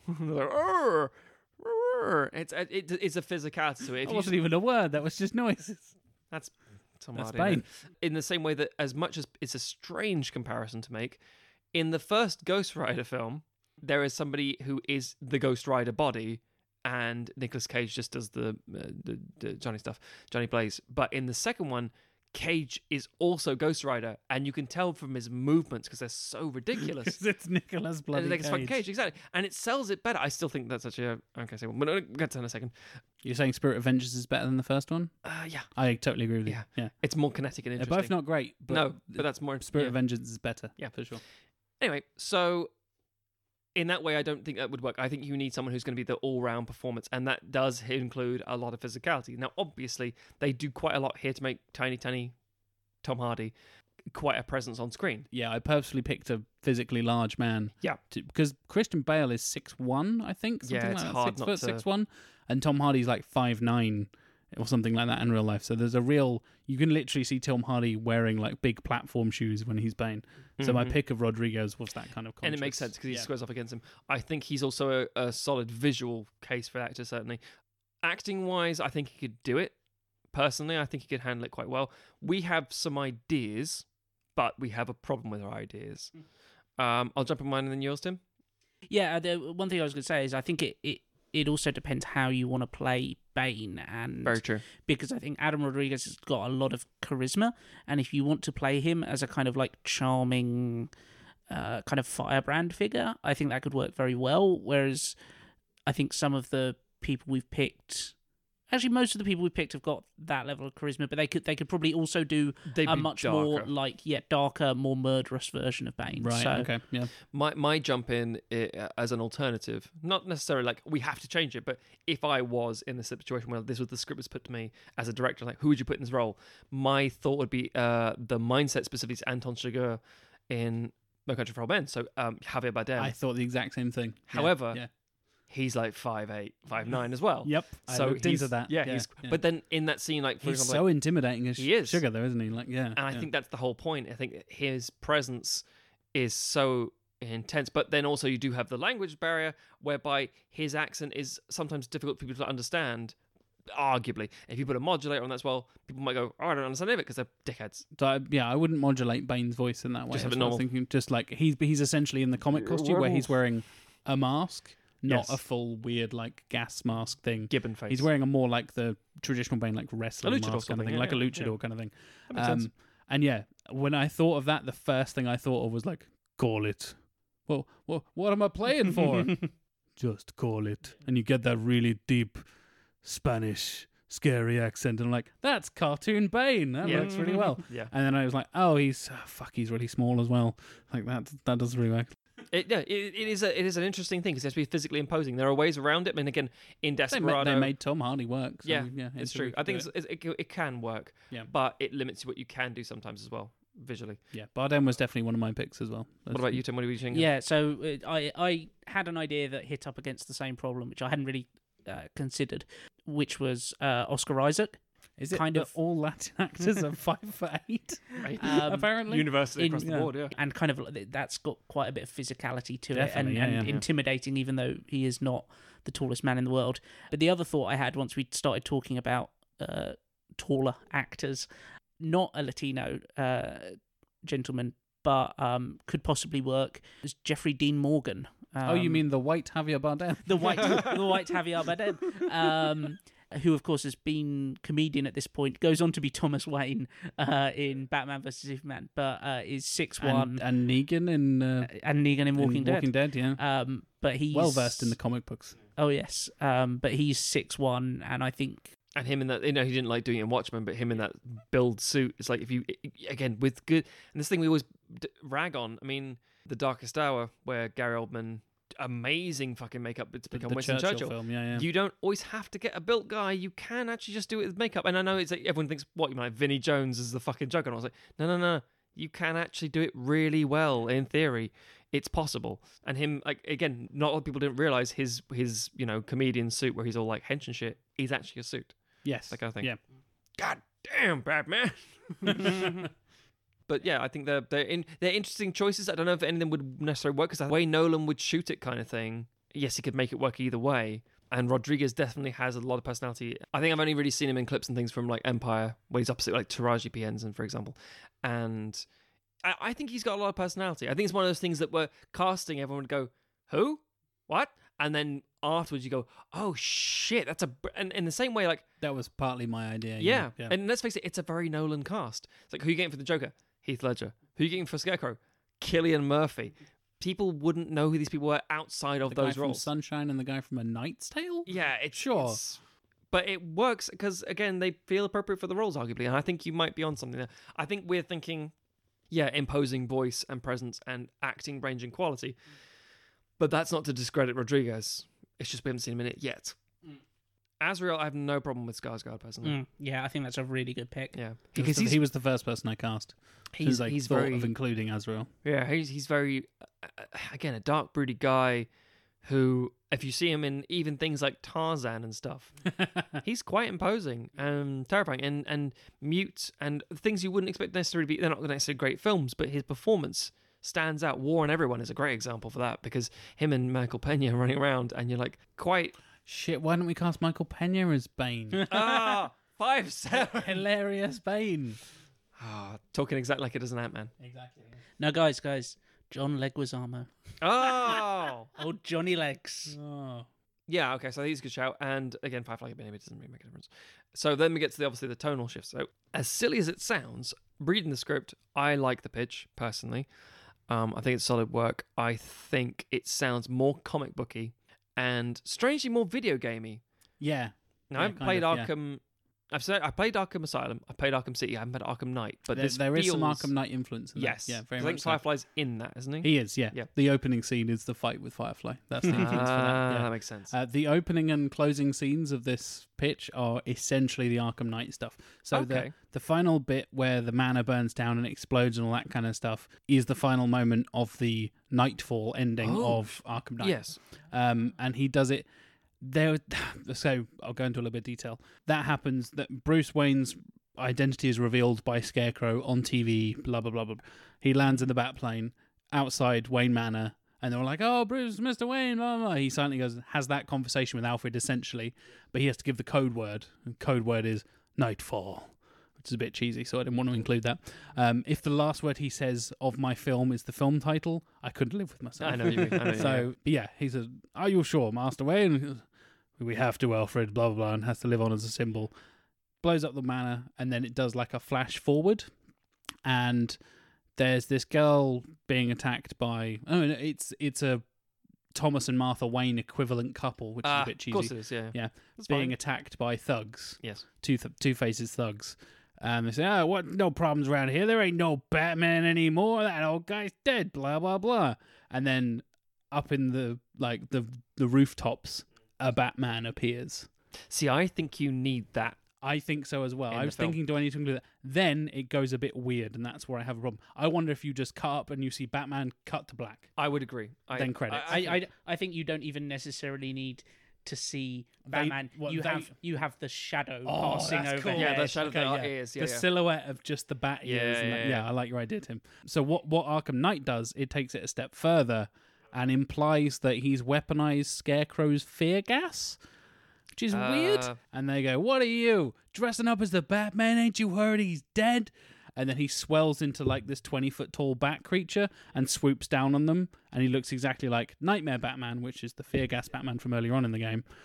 And his swooping fades into the flaming bat logo. You can cut kind that of off thing. at certain points. I mean, literally, you could have the long shadow. You could be like, "What are you supposed to be?" It could be anything. You could cut just they go, "Oh God, he's back." It could be anything, or just literally just the look in their face as they turn, or just a shadow. And I think that because you're right, the idea of a symbol needs to have something there.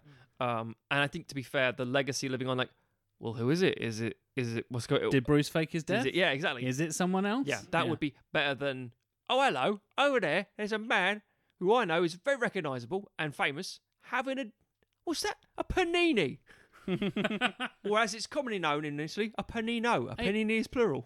He bought me a drink. He did. He bought me a drink. I said, "Thank you. I've got all your money. He bought me this Jaeger bomb. Oh, if I'll Alfred's bet it down it in one." doing bombs. Yeah, it's effectively that's a better because I mean I like that yeah. little addition. Yeah. that works. Other things as well, it's very comic booky for Nolan, but then to be fair, so is Batman Begins, so I think it's perfectly fine. I'm thinking the design aspect of it will hopefully ground it a bit. Oh yeah, I think you're right. I know I'm very heavily influenced by comics because I'm a comics guy, but I was a bit My worry is that I've kind of done it's not grounded enough for Nolan, and that's why I kind of said a very reluctant Chris Nolan is getting involved in this project. Like, fuck you, we're doing the comics, Chris. I mean, do your job. Yeah, he's producer on like Man of Steel and Man of Steel Superman Flies. They don't call him Superman at any point. God forbid we use his name. Yeah, but at the same time, the one thing that sort of started in the superhero sort of comic book element, shall we say, just a name check for Catwoman. So you don't. That was I me know just why. kind of throwing it in there just as a bit of fun. Yeah, I think I like it, but I think if this is going to end the story, I think it would. If I was a fan, if I was watching, that would piss me off. Just because I'm like, wait, so you don't. There's just a Catwoman happens to be. I did it just to Oh, I know, piss yeah, you yeah. off, but yeah. Yeah, but that's the thing. So I think unless you were trying to do like a spin-off with Anne Hathaway as a whole film, which I mean with Halle Berry. Oh my God, what is wrong with you? You know, I said, was it Son of the Mask is one of the worst films? Halle Berry's Catwoman is certainly up there and one of the worst films I've ever seen in my entire life. It's easily one of the worst films I've made. That's that terrible. and Elektra are the two worst superhero films I've ever seen in my life. Only thing I was going to say, I think that's pretty much all I want to add, really, because I like a lot of it. I had a few other bits and pieces about how Bane knows Batman is Batman or Bruce Wayne. Yeah, I did wonder. My plan would be to include maybe some flashbacks of him, watching TV in a prison, like as one does. As one does. Doing push-ups. But no, that like in the comics, Bane deduces that Bruce Wayne smart, is Batman. So yeah, Bane is a genius, but I only had a limited amount of words to kind of fit it I get all it, because you've done a good basic thing. You've done Batman being a detective. Yes. Which is nice. Yeah. And I think the idea of showing Bane being which he of equal sort of tries to do in Dark Knight Rises, but fails miserably. Yeah. But then just Googles Catwoman and everything's fine. Wait a minute, what? Here's her entire history. Yeah. Problem She's solved. looking for a clean slate, Alfred. Like, what the fuck are you talking about? Why is she looking for a clean slate? But yeah, so in theory, they're not only physically matched, but they're also Mentally matched as well, which is what was the whole thing in the 90s of he's Batman's most dangerous villain because he matches him in every way and then exceeds him in the physical side of things. So Bruce can't outsmart him in theory. And Dark Knight Rises tries to do that. Very much so, yeah. But it just gets so convolutions. Like, none of this makes sense. And also there's a puppet master pulling the strings behind the thing, which is Taylor al Ghul, which again doesn't really... Which reduces Bane to a kind of henchman role. And yes. he should be the fucking villain, which is why I kind of have him there. And then I kind of twist it and say, well, is Azrael the villain, maybe? He definitely is another villain. I like the idea of the three-way... The three-way fight, as it were. The triple threat. Yes, exactly. It's saying, like, well, hang on, there's different levels of justice. And it's the same... It's a physical representation of the moral argument between Harvey and Bruce, arguably. Yes, that was kind of the theme I was continuing there. Which I like. And that kind of... and also with the like protesters and stuff, there's a theme of like police brutality, like how far do you go for justice and all Yes. that kind of stuff. Is it okay to kill bad people? Because Batman kind of does that. He just lets Ra's al Ghul die in a train, and like, but then doesn't kill the Joker, even though the Joker is the worst. But like, just hangs him upside down for a bit. Like, okay, so some people you let die, some people you don't. It's all a bit weird. He's not quite like Batfleck levels of I'm just killing everything Just with shooting machine everybody. guns. Yeah. But yeah, Bale's Batman is a bit of a weird one because he doesn't really have a clear no guns, no killing kind of thing, but he sort of does. Yes. And I wanted to kind of toy with him, like, does he go too far? And is he the one that kills Bane? Is he the one that kills Azrael to stop him? And have him realize that, no, I need to be the bigger man. I need to be, like, stand on the moral high ground and do that kind of thing. Remind me, who's the guy talking in the earpiece to Azrael? No one in particular. It would just be somebody from the Order. So basically, the thing is that the Order of Saint Dumas have been planning to. They're an old like faction of the Knights Templar in the comics, and they have roots in Gotham, and they basically want to establish themselves as the saviors of this sinful city, basically. And he's like the Christ-like Batman. Hence Saint Batman. Saint Batman is kind of taken from a recent comic early this year, funnily enough, which is a alternate version of Nightfall where Azrael wins and kills Bruce, and he goes on to be the Batman, basically, and he calls himself Saint Batman, and he has this whole fucking crusade, a literal crusade through Gotham and stuff. So I kind of toyed with that, taking Azrael, because in the comics of the Nightfall stuff, he's his apprentice for some reason. It's weird. Like, It's you have 90s as Robbins. fuck. Why is he an apprentice? Oh, because he's a bit clever and he's a bit of a detective. Isn't like, Tim Drake like upset with him all the time? Like, you're too 'cause mean. John Paul Valley, who is the Azrael I would probably use, he tries to work with Tim Drake because he actually takes over as Batman in the Nightfall comics, but they don't get along and it's a whole thing. And Tim that really Drake upsets Dick Grayson later in the story. Yes, It's like, yeah.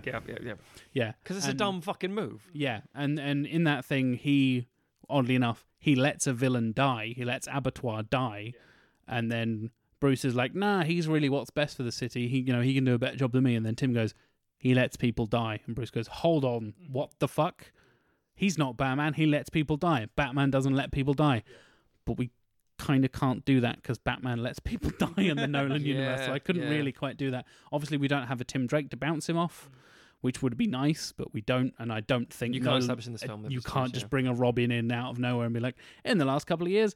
One of my plans was to have like, in the last couple of years, he's got an apprentice. And it was like, oh no, that's Batman and Robin. That's Well, a I bit mean, weird. Nolan always said he hates the idea of Robin, and then basically did a Robin, just in name only with the. With basically, he with- did. He yeah. called him Robin, yeah, but didn't make him any kind of Robin he's at all. still an orphan. He Ugh. takes in and lives in his house. Ugh. But I think for a subplot thing, because this isn't a continuation, because this is a final. We're ending this Yes, trilogy. yeah. This is the end of this story.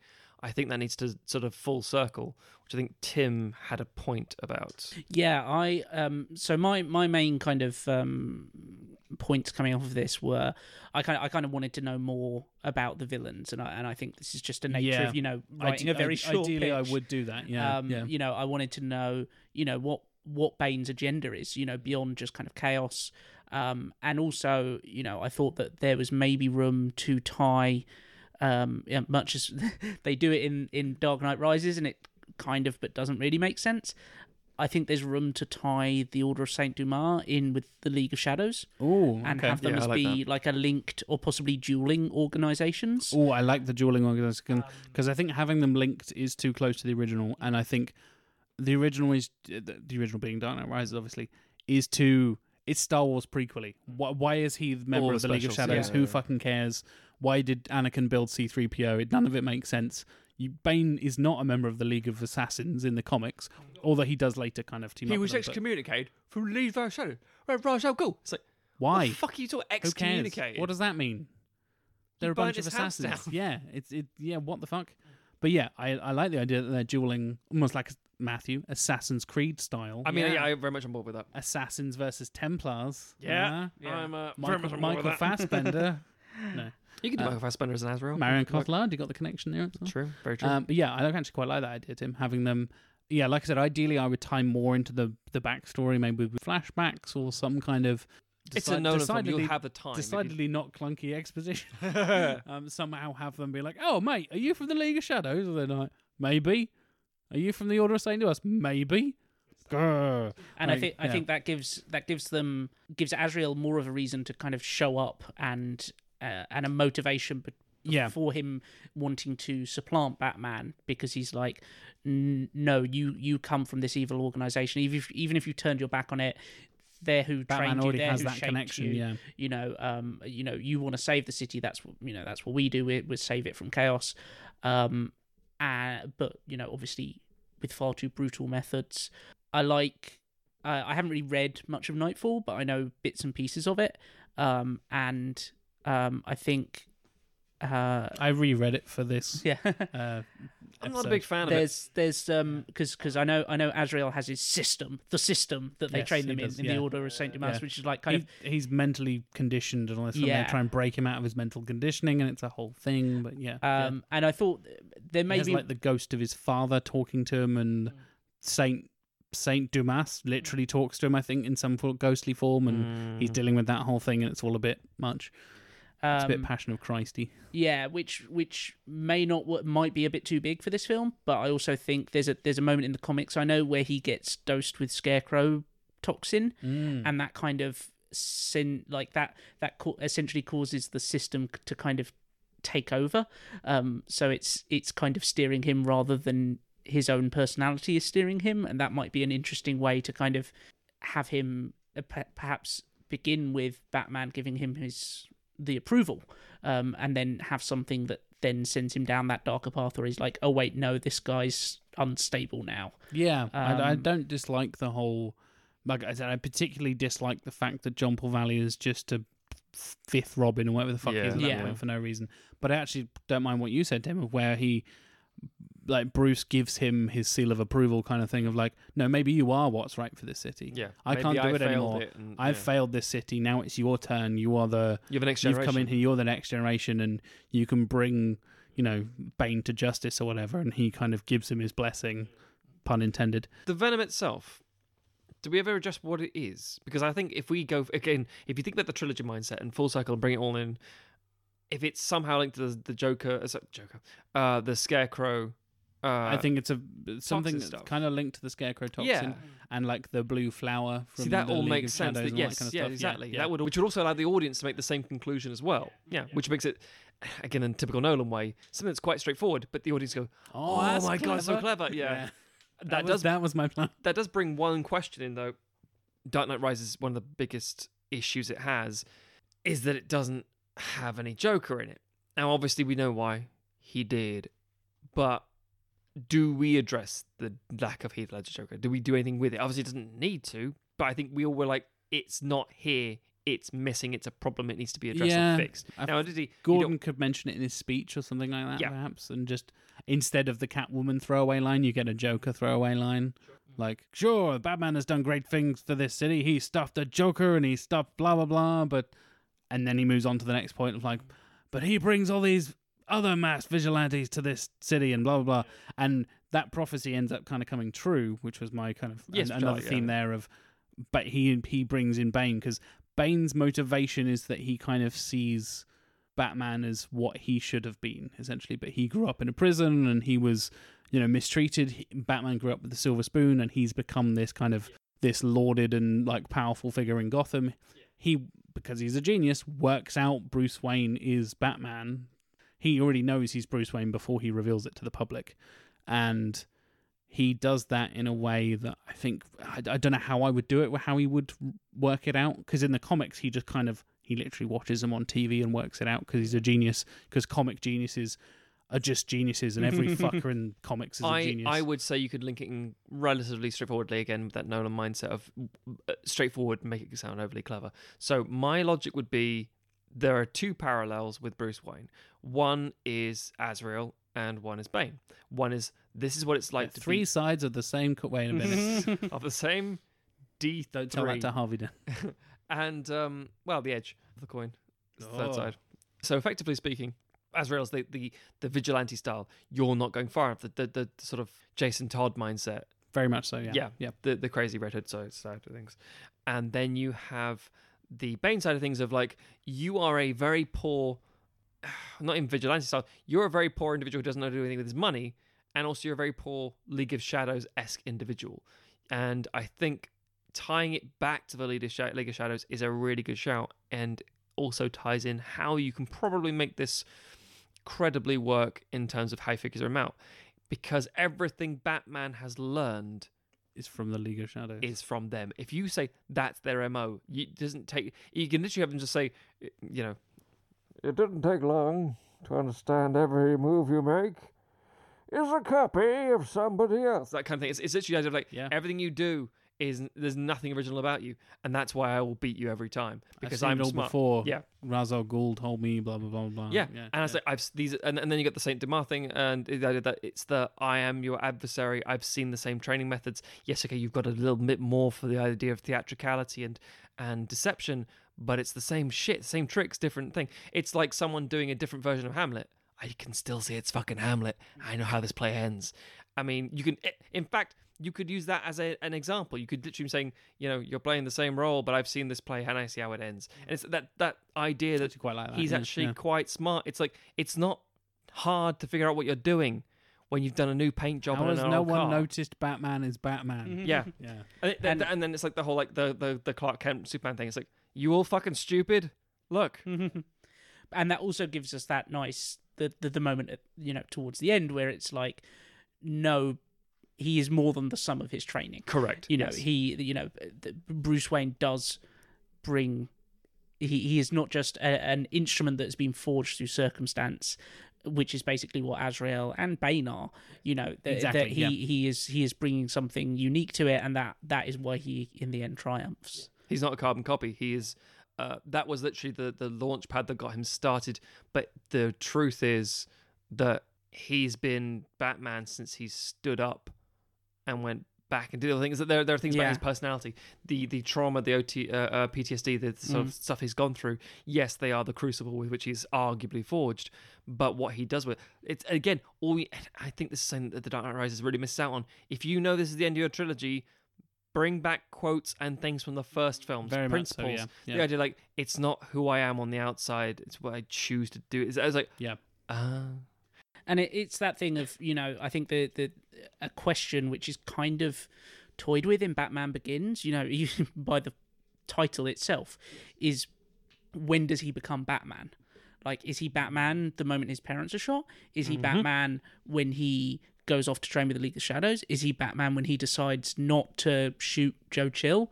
Is he Batman when he finally puts on the mask? What is the point? And I think there's a certain philosophy which is basically like, he's always been Batman. Like, even if his parents hadn't been killed, there is something at the core of his being that drives him to do this kind of thing, and it would obviously be very different. But That's why he doesn't retire for 8 years. yeah. Yes. Yeah, we said this about like the Spider-Man pitch in the previous iteration of previous seasons of sequelizers, is sometimes you can't knock that sense out of people. In the same way that if you see Injustice and you're like, no, I pick up a mask and put it on and I fight people, I don't just kind of quit that and then go live in fucking Venice or whatever the fuck he does. And again, does he just... I mean, it's the thing that's like happily ever after, except that's not how it works, because eventually he and Catwoman have a load of spats and go off and, I assume, doing Mr. and Mrs. Smith and just have to go out and, like, night raids I'd and watch things. the fuck out of that, to be fair. I would too, actually.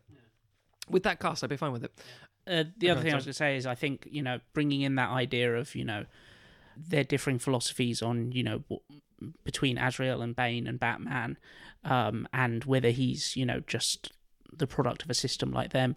You also have the ideas of like legacy that brings up, and the fact that, and especially the way the film ends, it's you kind of say like, no, Batman is its own unique thing. It's not just the League of Shadows, and it's not just this, And it's not just Bruce Wayne. and it's In- not just, and or it's, is it? It's not just Bruce Wayne. It's a symbol, and it's a way of operating, and it can be passed on.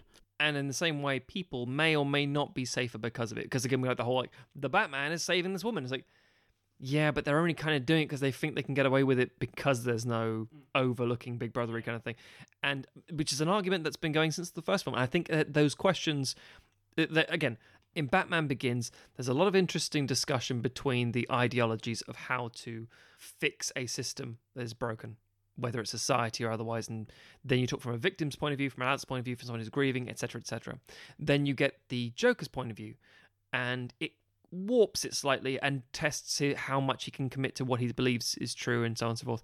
And you get the differing between Dent and Wayne and how far they go with their principles. And then you get Dark Knight Rises, and it becomes lost because I don't know what Bane stands for. And I don't know what Batman stands for anymore in that film. Exactly. And because he's essentially given up. what frustrates me most is that, I like this, for example, you do still have the thing where, he's in a wheelchair, then he does arguably push-ups and he comes back. But He doesn't get a magical knee brace. no, he doesn't. He gets a full-on fucking tank of a suit, and it makes sense. And also the fans love the shit out of that, let's face it. We loved it when in Batman v Superman, that scene still is cool, but whatever. But at the same time... Yeah, I think it was a combination of him, like, he manages to relearn to walk, Mhm. but the suit is doing the Most of the driving kind of thing. Yeah. Yeah, most of the lifting, exactly. Rhodey in a post-Civil War kind of thing. Exactly, yeah. But at the same time, in the Dark Knight Rises, Batman gets into a tunnel. Mr. Wayne. And like, oh, he knows who he is. And then he punches him a lot. And that fight is fucking dull. And there's a punch that he throws. I'd make my fights a lot more interesting. I know you would. Yes, you would. Yeah, you mentioned that nothing we've seen in a Batman film before. Specifically mentioned that 'cause it's not Yeah. fucking boring like Yeah. the Dark Knight Rises. That's a point, actually. How does Bane know who Batman is in Dark Knight Rises? They don't explain that. I seem Because of the League of Talia Shadows, tells I guess. Yeah, him- I guess. Again, it's in our thing. We're like, how does that work, Jack? Oh, we'll probably do this. Oh, it works so nicely. It took 5 fucking seconds for it to fix that. And Oh, it's the League like of Shadows thing, and he Yeah. recognizes his techniques and blah, blah, blah. Yep. I guess that's what he does in Dark Knight, because he does but talk it's about never the whole, like, explicitly stated. And you're like, you were adopted by the dark, and I guess, except he wasn't, he was in a prison, It was quite bright in there. and he was Yeah, already an Because adult. it's just a big hole. Like Why does he need breathing apparatus when he just got beaten up? I assume it's he's like, just vaping. yeah, it's like vapor administered painkillers, I assume. Yeah, how much pain can he be in? Just have him inject something. But at the same time, he gets in the the sewery bit, which happens to be underneath, I guess, the basement of the Wayne I hate building. that so much. And dutifully, blah, blah, blah. Anyway, and he then punches him and throws him away like refuse. And then Batman goes away, and he trains a bit, comes back. Oh, what did he learn? Nothing, because he still tries to Punch him in the face. punch him in the face Mm. specifically. And it's like, whereas this Don't Batman, throw your little fireworky things. yeah, Punch him in the face a Um, bit more. because one could argue in your version of the film, which I like, in Nightfall, Batman kind of doesn't best Bane. It's Azrael and Bane. It's because Correct. he's been Yep. beaten up by multiple things, and that's the one thing. And it's that arguably Bruce never did beat him, and that's quite a nice thing. In the same way that Bruce doesn't actually beat the Joker, but the Joker doesn't actually win because of the theologies. There are nice bits to it, and I think that fits with this universe more than what That we've was a seen so conscious far. decision on my Yeah. part to have him. Bane does beat him, and he never truly gets his vengeance because he shouldn't do, because that, It's not about vengeance that. leads Yeah. to the dark side kind of thing. Of like, it's not about that.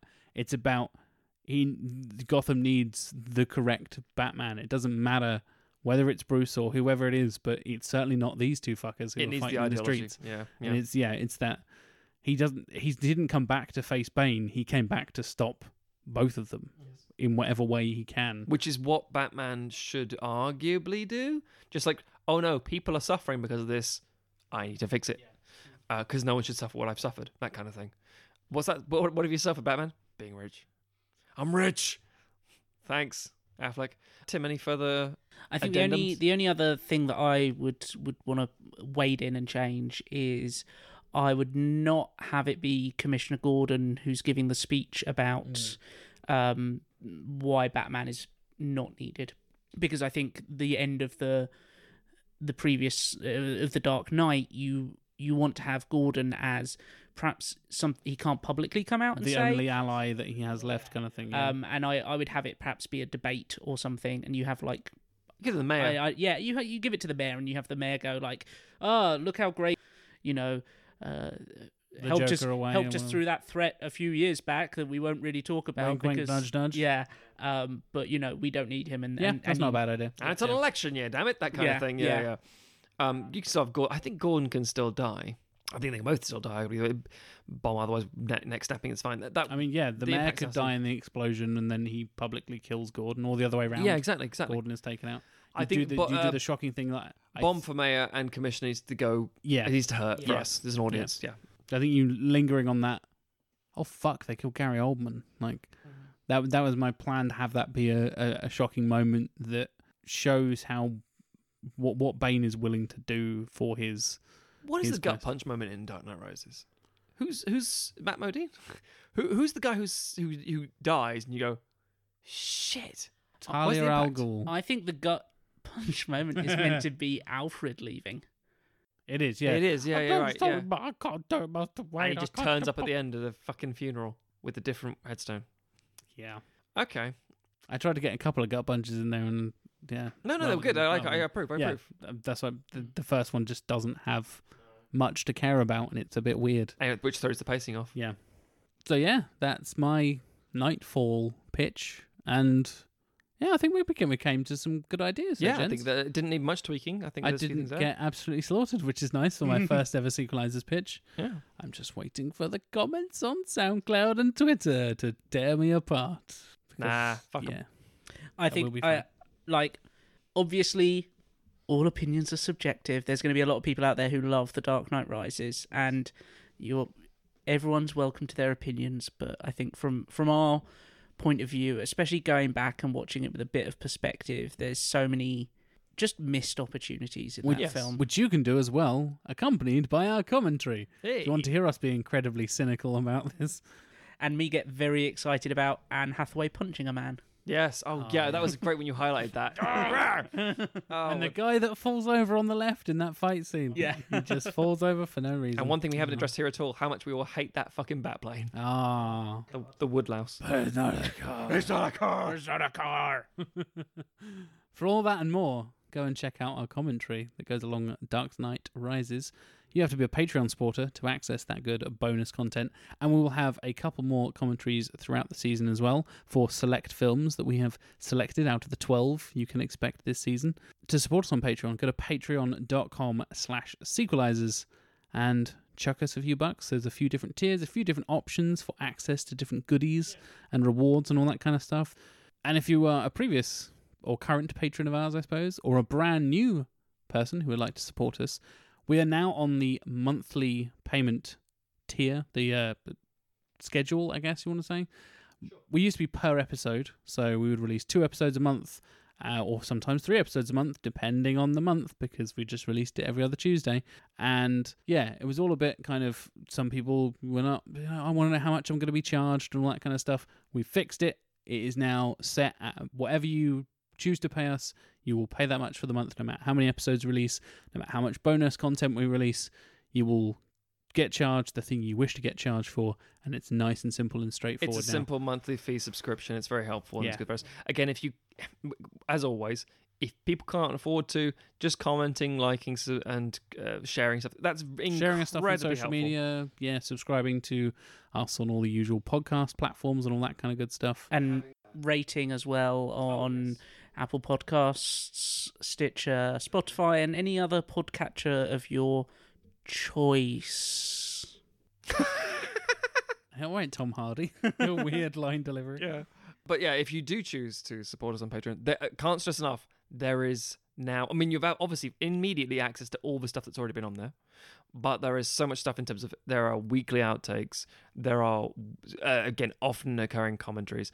You'll also get, on certain tiers, discounts on merchandise, because we do merchandise now, and you get, on certain tiers, free t-shirts along with stuff. It's literally a fuck ton of stuff. So if you do think to yourself, actually, I really like this, or I do genuinely want to, I have a couple of dollars, I got some disposable income, or more accurately, I've got lots of money and I want to tell you exactly what to sequelize, you can go on there and have a look. And if you think to yourself, yeah, or pitch in with some friends. You can go and choose some episodes for us to discuss this season if you so wish. Which We will have be- some of those coming up later this season. We do. As picked by patrons. There are options to vote on films for the next season. There is one patron voted film in this season as well, as we'll get to later on. And yeah, early access to everything pretty much. Loads of bonus content, but as always, the main show, this, will remain free for everyone. That's key. And for whether you want to support us or not, we totally get it. If your budget's tight and all that kind of stuff. It's post-Christmas January, so yeah, everybody's skint at the moment. But yeah, Cancel that gym membership. You're not going to go anyway. Give us your money instead. I agree. I feel personally attacked. I fucking agree. Do some push-ups at home, like Batman would. Go to a Exactly. prison, have an old man punch you in the spine, and then save the fucking city and give us some dollars. You mean to tell me you do all those push-ups and you can't give the sequelizers a couple of quid a month? Why is Michael Caine from the West Country? Can't do voices. Don't discourage his voices. I want to hear more of them. We need to hear more voices, Tim. And if people want to hear more from you, Tim, not necessarily in your voice acting prowess, but usually in your written prowess, how would they do that? They would go to Twitter and look for trivia_lad, where I will tweet opinions on things, TV, film, comic books. I sometimes write comics criticism and stuff like that, so I'll link all to that stuff there. And also I do a podcast called Sequelizers, which you may have heard of. Wait, what? That sounds I'd great. like to hear more about that. Yeah. How about you, Matthew? Where can people find your opinions? Yes, you can go to most social media platforms and search for @Stogs, STOGHZ. And Instagram, you'll see pictures of me doing stupid shit. And Facebook, stupid shit. And Twitter, some stupid shit. Filmmaking stuff, film reviewing stuff. Jack, Hello. if I were to, for argument's sake, surf the World Wide Web, Oh, and on my surfing... can we do that these days? I don't fucking know. I'm not from the internet. If I were to surf the World In Wide this Web, imaginary dream world you've Yeah. crafted. how could I stumble upon your reef? JLW Chambers. That's all you need. All the social medias, all the various platforms. Follow me for my opinions on films, wrestling, Dragon Ball Super at the moment because I'm watching Dragon Ball again. I like Dragon Ball Super, so Yeah, I'm talking a lot about Dragon Ball Super, talk a lot about wrestling, talk a lot about comics, and yeah, pretty much that.